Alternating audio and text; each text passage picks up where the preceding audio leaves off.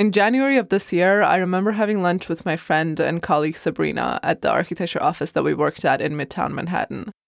She'd had this big trip planned to go back to see her family for Chinese New Year in Beijing. Chinese New Year is a very special celebration on January 25th, but we were talking about if it was still a good idea to go to Beijing because at the time the very first news of COVID was spreading. And after a lot of deliberation and uncertainty, she decided to go, but cut her trip short to come back the day after the New Year. That turned out to be a good idea because shortly after, all travel for non-US citizens coming in from China was banned. Around that same time, though, things were changing at a much more drastic level for people in another part of Manhattan. My favorite neighborhood in Manhattan, Chinatown. Of course, we now know that almost all businesses in other parts of the city were affected many months later, but Chinatown was first to be hit, especially by this pandemic-sponsored new wave of xenophobia that was fueled by things like the US president calling COVID the Chinese virus. What I found really inspiring during this time are the efforts of a group of community organizers and designers who've been helping Chinatown recover. Today, we take a look at the work that's been put in the past 8 months to help sustain Chinatown as the cultural, historical, architectural jewel that it is.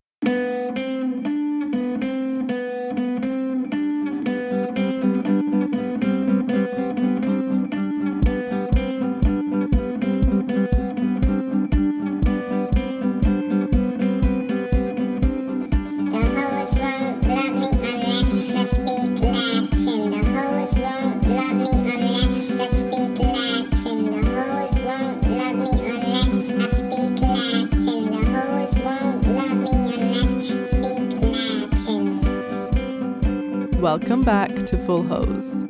This is a place where I talk about architects as agents of change in the real world. My name is Khorshid, and the hose won't love me unless I speak Latin.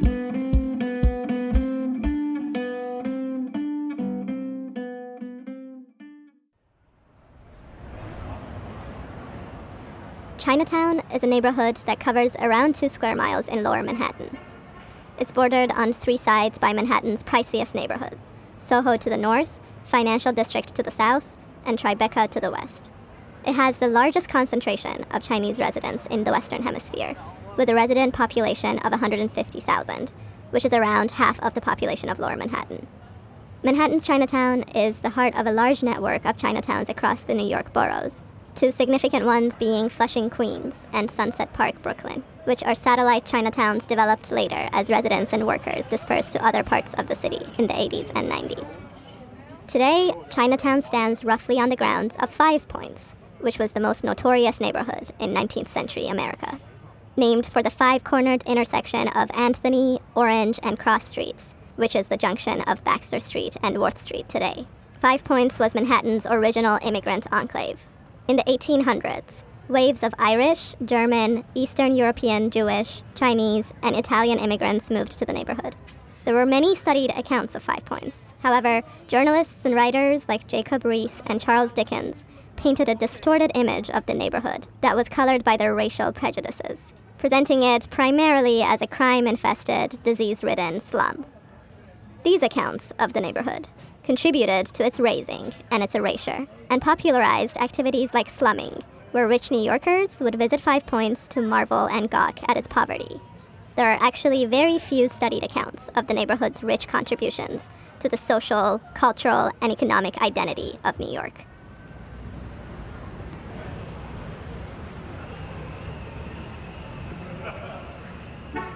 You're walking east on Pell Street. You've just come from Mott Street, which is the old spine of the neighborhood and is now a sea of outdoor dining contraptions in front of the old tenement buildings. Tenements were 3 to 7-story buildings that became the predominant housing typology in New York City in the 19th century. This is Old Chinatown. It's the area west of Bowery that's been settled by Cantonese-speaking Chinese Americans since the 19th century. Pell Street has been closed to traffic since the start of lockdown, so you're actually walking right in the middle of the street, which is about 8 feet wide, and the sidewalks are no more than 5 feet. Let's keep walking until you get to the intersection of Doyers. Now, pause here for a second.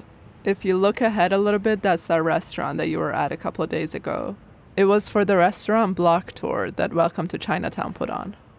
Welcome to Chinatown has been one of the most active groups in the neighborhood in helping the recovery of the businesses. Victoria Lee and Jennifer Tam are residents of the neighborhood with an operations and marketing background. Welcome to Chinatown started around March of this year. And kind of the inspiration that we got for this initiative was out of seeing the need for support for these small businesses that make up the neighborhood in the face of COVID. With Chinatown being a tourist destination and lacking that foot traffic, and many of our Chinatown small businesses, particularly restaurants, they rely on low profit margins but high volume. They've been helping businesses drive cash flow, and they've started their own relief fund. Many of the small business owners in Chinatown, it's immigrant owned. For the immigrant or older business owners, grants are going up online. And if applications are not being translated into multiple languages, by the time that someone's able to get access onto the website, those funds are gone. And that's what we're seeing. And that's why we started the Longevity Fund, was we saw that there were gaps at the state and federal level. And one of the burdens is overhead costs, that businesses just need to be able to be open. And in order to do that, it's to pay for their rent, insurance, labor, even purchasing PPE. That's something that's never hard to do before. So that's where we felt, okay, how do we address these gaps? And it's through starting our own small business grant program. And another thing they've done really successfully is partner with designers to design merchandise. We started the merchandise collection as a new revenue stream. This is a way of, introducing a new revenue model to the businesses. They're also able to have the assets of what we design, and partnering with a freelance designer who's donated their efforts. It's all led by our head of creative, Harry Trin. So he helps to identify those collaborations. When we talk to these small businesses, they don't have cash to hold inventory. They've never thought about merchandise. How do you launch it? So it's collaborating with our designers and then us figuring out, okay, how can we operationalize it for them so that this could be profitable? In the late 1800s, New York's Chinese immigrants established a robust, self-supporting community in Chinatown.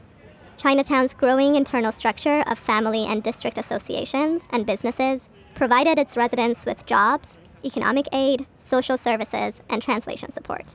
Chinatown soon became a social and political center for all of the city's Chinese community, who would typically travel to Manhattan's Chinatown for grocery shopping and socializing and for business. However, the Chinese Exclusion Act of 1882 barred the wives and children of male laborers from moving to the United States, which resulted in the separation of families and the creation of a male-dominated bachelor society in Manhattan's Chinatown. In 1943, after 61 years of official racial discrimination, the Chinese Exclusion Act was repealed, and Chinatown gradually became a family-oriented community. It grew significantly in population and area following the elimination of the immigration quota in 1963. And today, the majority of its inhabitants are from Guangdong and Fujian provinces in China and from Hong Kong. The Cantonese and Taiwanese community is well established since the 60s and 70s and was joined in the 80s and 90s by the Vietnamese and Fujianese communities. Now you can take a ride on Doyers. Doyers is another one of these super romantic, narrow alleys. Some of the very first Chinatown businesses opened right here. Dim sum parlors and theaters. Now that the street is all pedestrian, there's full dining table sets right in the middle of the street. Some of the restaurants have even scattered house plants in between the dining tables. Potted palms and spider plants make the street feel like someone's outdoor living room. As you keep walking, the street feels so quaint, and it's hard to tell that back in the day, in the 19th century, this very spot used to be called the Bloody Angle because of all the violence that happened here. But just follow the bend of the street all the way to the end. We're gonna now leave the rather touristy old Chinatown. So let's cross the lanes of traffic on Bowery. This area east of Bowery is New Chinatown. It's where Mandarin speakers and businesses settled relatively later than the Cantonese speakers. All right, walk straight ahead until you hit East Broadway. This part now is Little Fuju, the Fujianese enclave. You have dumplings on the mind, so let's speed up. So you walk past a bunch of glass condos, take a left on Broadway, keep going, all the way past the Manhattan Bridge. And finally, at long last, here we are. At the bottom of a skinny 6-story glass office building is Lanzhu Ramen. It's known for its hand-pulled noodles and dumplings and Malatang hot pot. The sign above the restaurant reads in Chinese, Hao Fu Sheng Noodle Shop. The restaurant's street frontage is small, but in front of it, taking up the full width of the building in the parking lane, is a beautifully detailed patio. It's outdoor dining tables inside of a set of painted plywood barricades. The barricades are 30 inches tall, they're rectangular, boxy shape, they sit on 4 stubby legs. They have this beautiful illustration on them, a black and white graphic of 2 women in high buns pulling an endless set of noodles between them. Where the barricades face the cars in the street that are whizzing by, their corner edges are taped with reflective tape for visibility. This outdoor dining structure where you're about to have your dumplings was designed by an architecture trio called A+A+A. Now go inside, grab your dumplings, and when you come back, we're going to talk to the architects and the community organizer that they partnered with, Think Chinatown.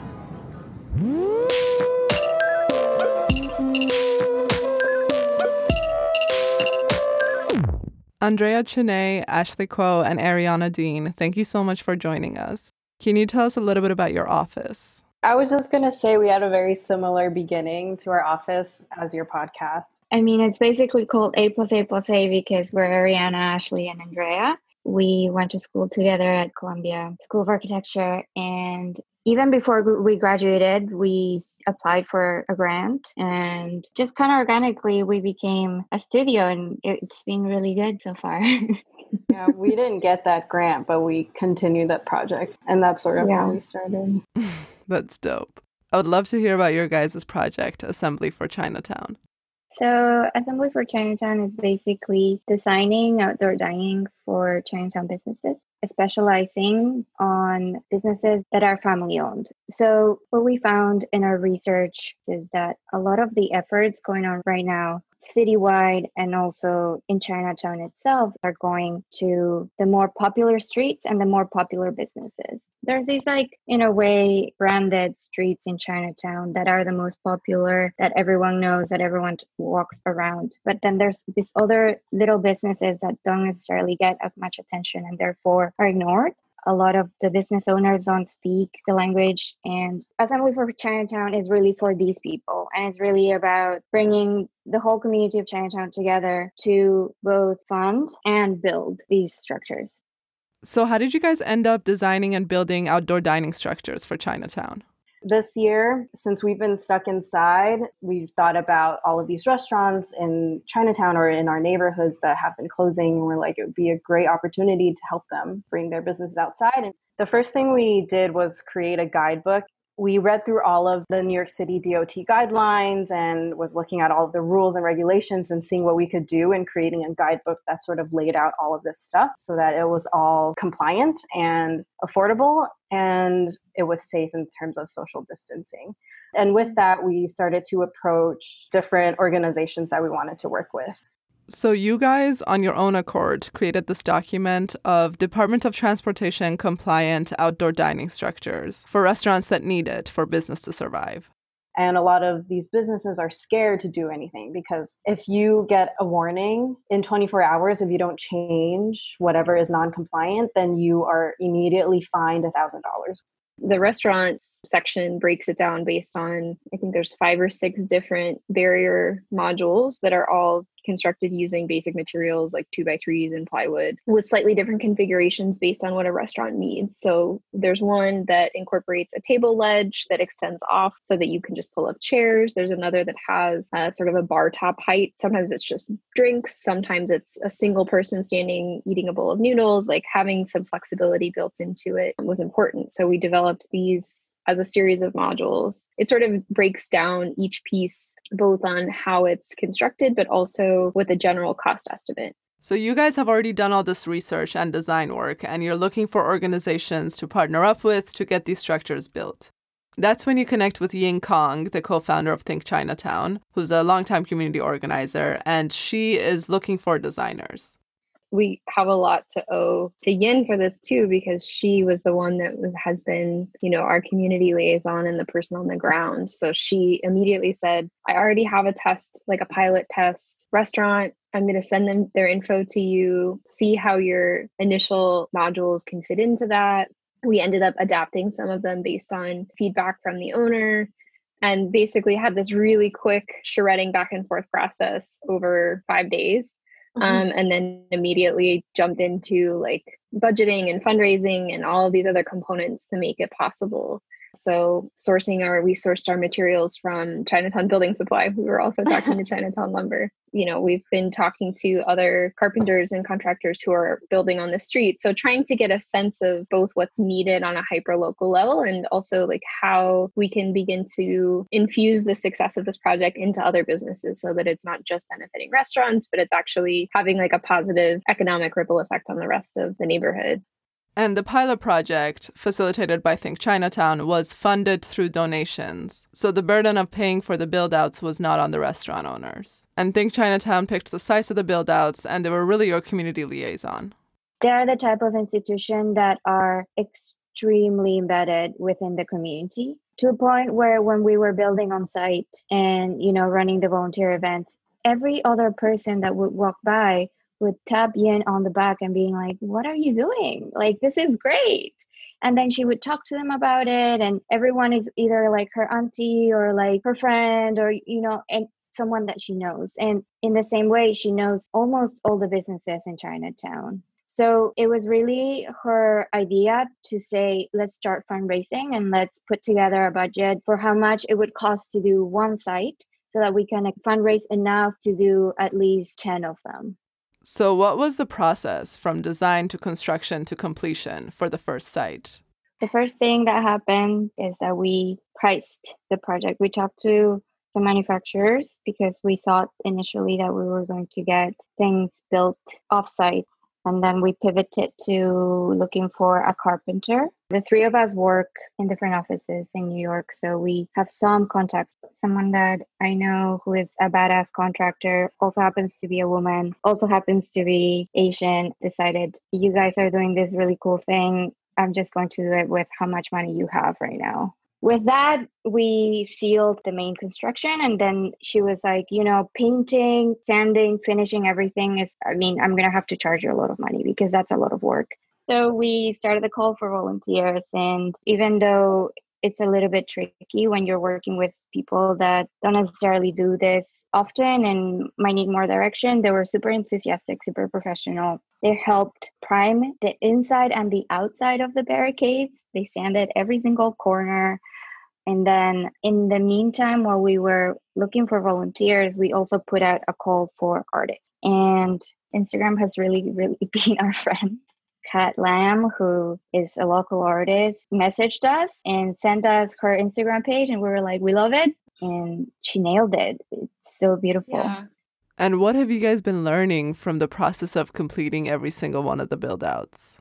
Whatever we learn from each building site, we're hoping to integrate into the booklet as the sort of knowledge base for what we're doing. So one small example would be we originally spec'd like 2-inch casters on these barricades, but after coordinating with our contractor, she recommended a slightly bigger size. And so like that will get baked into the recommendation. So I'm sure that the next site, which won't have to be on casters because there are no parking issues or standing zone issues there, it's going to be built on the ground. So there's probably going to be something else that comes up. Already one of them I know has like a giant pothole in the middle. And so we've been talking to Yin about like what's the strategy with restaurants that have really messy roadways in front of them. So I think that's an interesting challenge for us as designers and as coordinators, is to take as much as we can standardize, we will, but at the same time, every site is going to throw something slightly different at us. And lastly, what did you guys learn about the workflow just between the three of you? It was a little bit tricky because we were sort of acting as designers, and although we were working with a contractor, we were sourcing all the materials because they were purchased with donations. So there was this sort of interesting chain of workflow and financing that came with it. Unexciting like spreadsheet coordination and calling material suppliers, while Andrea was running social media campaigns and calls for volunteers. Ashley was making our booklet translation, so we had it done in time for the opening. So it was kind of this massive coordination effort, but it all came off relatively smoothly for an on-site build. And all the sites look so beautiful. Thank you all so much. The design guide is available in English and Chinese on the A+A+A website, as well as at thinkchinatown.org/assembly.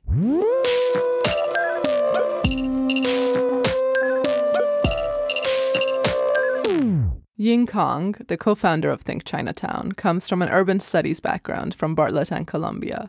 She worked for a number of years in the architecture space in China before coming to Manhattan's Chinatown to team up with other women who were active in the community to form Think Chinatown. We found that there were a lot of obstacles for business owners in our community.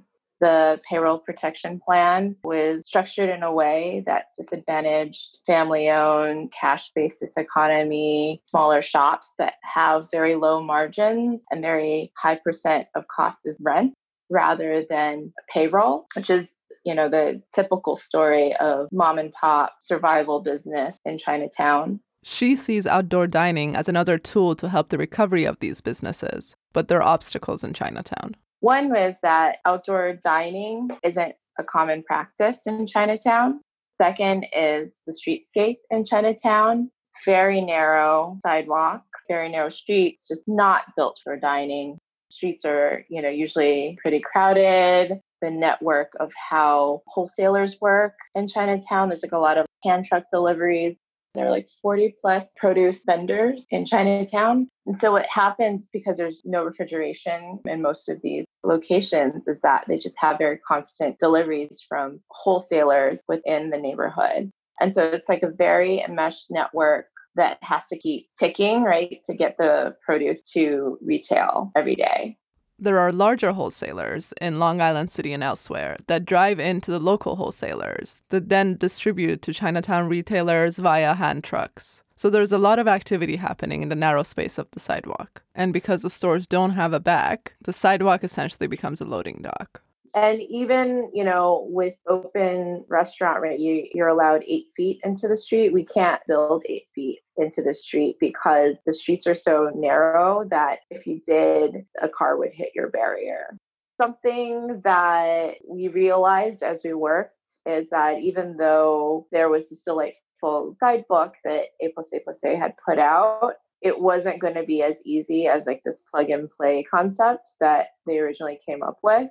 Actually, each storefront has its own challenges, street grade, where the fire hydrant might be, and also to maximize the use of that, we had to tailor it to how the businesses might use it. So for instance, with Royal Seafood, we put in the standing bar around the edges because they have 2 types of service. They have dim sum in the daytime and then family style meals at night. And the owners didn't want to do service during the day. So we saw this in the evenings, bigger tables could be put there for more family style meals. Some of the fundamental issues in the neighborhood tied to property assessment and rent stabilization. Because while the residential units are rent stabilized, the retail is not. The shops are not rent stabilized. There's no commercial rent stabilization, right? So that puts all the pressure right there. Also, property assessments are all over the place. And this is a very nerdy and tricky part that doesn't Instagram well, and people won't understand how dangerous this is. Property taxes haven't been raised much, but property assessment, which means how much the property rate is assessed for, and therefore that percentage that the tax rate hasn't changed that much. But if your assessment changes, it's still a lot more money, right? The whole property assessment process is really opaque. So similar types building in a block can have wildly different assessments, and no one knows why. Property owners in Chinatown are oftentimes community members themselves, and they're being faced with these challenges coming from the city. And they're also trying to deal with, these situations too. And so then when rents are raised on the storefront, people are really quick to be like, oh, those greedy landlords. I'm not saying that they aren't out there, What I'm saying is there are a lot of things behind the scenes that are very nuanced. When property taxes were due in New York City, and the small landlord group in Chinatown was trying to ask for some sort of break. Can you make the penalty for payment lower? So it's kind of like a low interest rate. Our property shouldn't be assessed at this value right now. Our commercial tenants haven't paid rent in months, right? but the city did not give them much of a break. And come August, there are a lot more closures of businesses. They held on through the whole pandemic, and then they couldn't make it past then. There's a lot of these factors that aren't so easily packaged. The workaround for some of these long-lasting Chinatown businesses, like Nong Hua and the beautiful Wing Gong Wo, is that the people who own the business own the building. They don't have the burden of rent, and they still make business from the rent of the units above. There is even more nuance in the way people have been helping Chinatown in the pandemic. The architecture firm Rockwell Group partnered with Chinatown BID, Business Improvement District, to design and build dining structures for Mott Street. Mott Street is the most visible of the Chinatown streets. The businesses have relatively more capital, and they'd already built their dining structures. They were not told of the Rockwell Group project arriving. The structures that they'd built on their own, with their own money, were taken away with a U-Haul, and the resulting structures, though architect designed and very neatly assembled, are plastered with corporate sponsorship. The community groups on the ground were marginally engaged, and one can't help but think that the project feels more performative than anything else. There is political motives for people helping Chinatown. There are, for example, people who advocate for more of the streets to be closed entirely to traffic, which of course glosses over multiple issues, including car access for the elderly and non-able-bodied population of Chinatown, people, for example, who regularly use Access a Ride. Most simple one-size-fits-all solutions that look great on Instagram are quite reductive to the issues that the neighborhood is facing. It's important to tackle these issues with a nuanced understanding of the different people and businesses that are negotiating ownership of the same space of the street.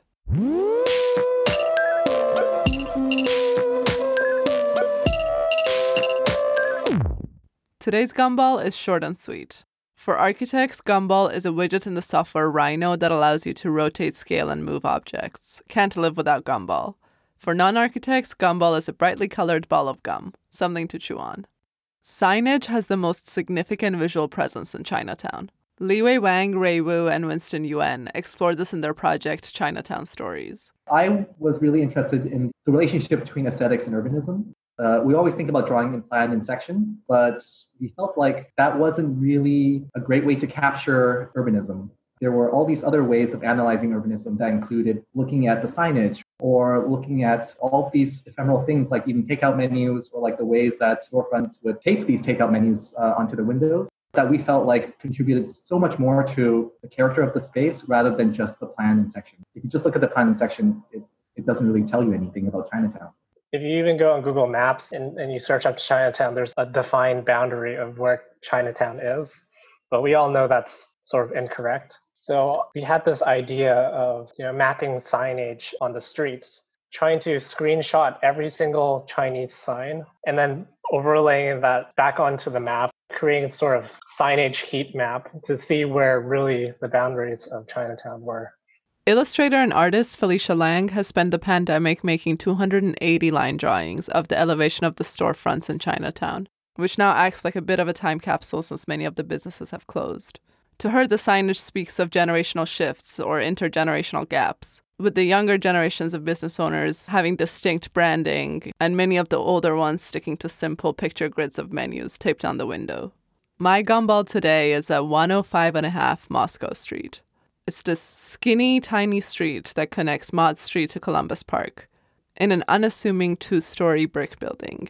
On the second floor is a window and a Juliet balcony, above which a green awning still reads "Everything Frosted." This cupcake store that is no longer used to be a Michelin-rated cupcake store by John Woo.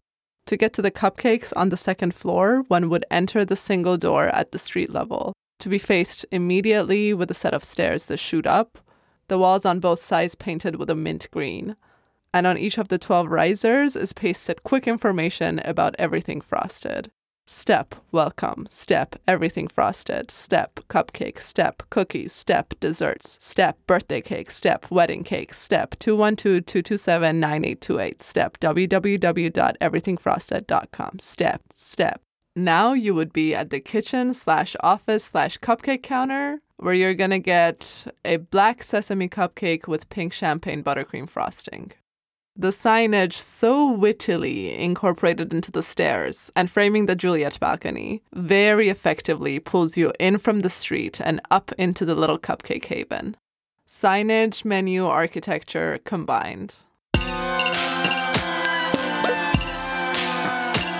That's it for this episode of Full Hose. Thanks to all my guests, whose work as highlighted in this episode can be found on the Full Hose Instagram at FULLHOWZ. I want to give a special shout out to another project by Li Wei Wang in collaboration with a team including Iris Yu and Betty Wang. The Visibility Project, visibility-project.org, is a qualitative and quantitative study of the racial and gender-based biases of architecture institutions conducted at Yale School of Architecture. It's a laudable effort in the academic space in a similar cadence as the projects in this episode and in the same time frame. As usual, our cover art is by Yucha Guo and our transition music is by Lucas Min. Don't forget to rate and subscribe and write us a review. Thanks for listening. Bye!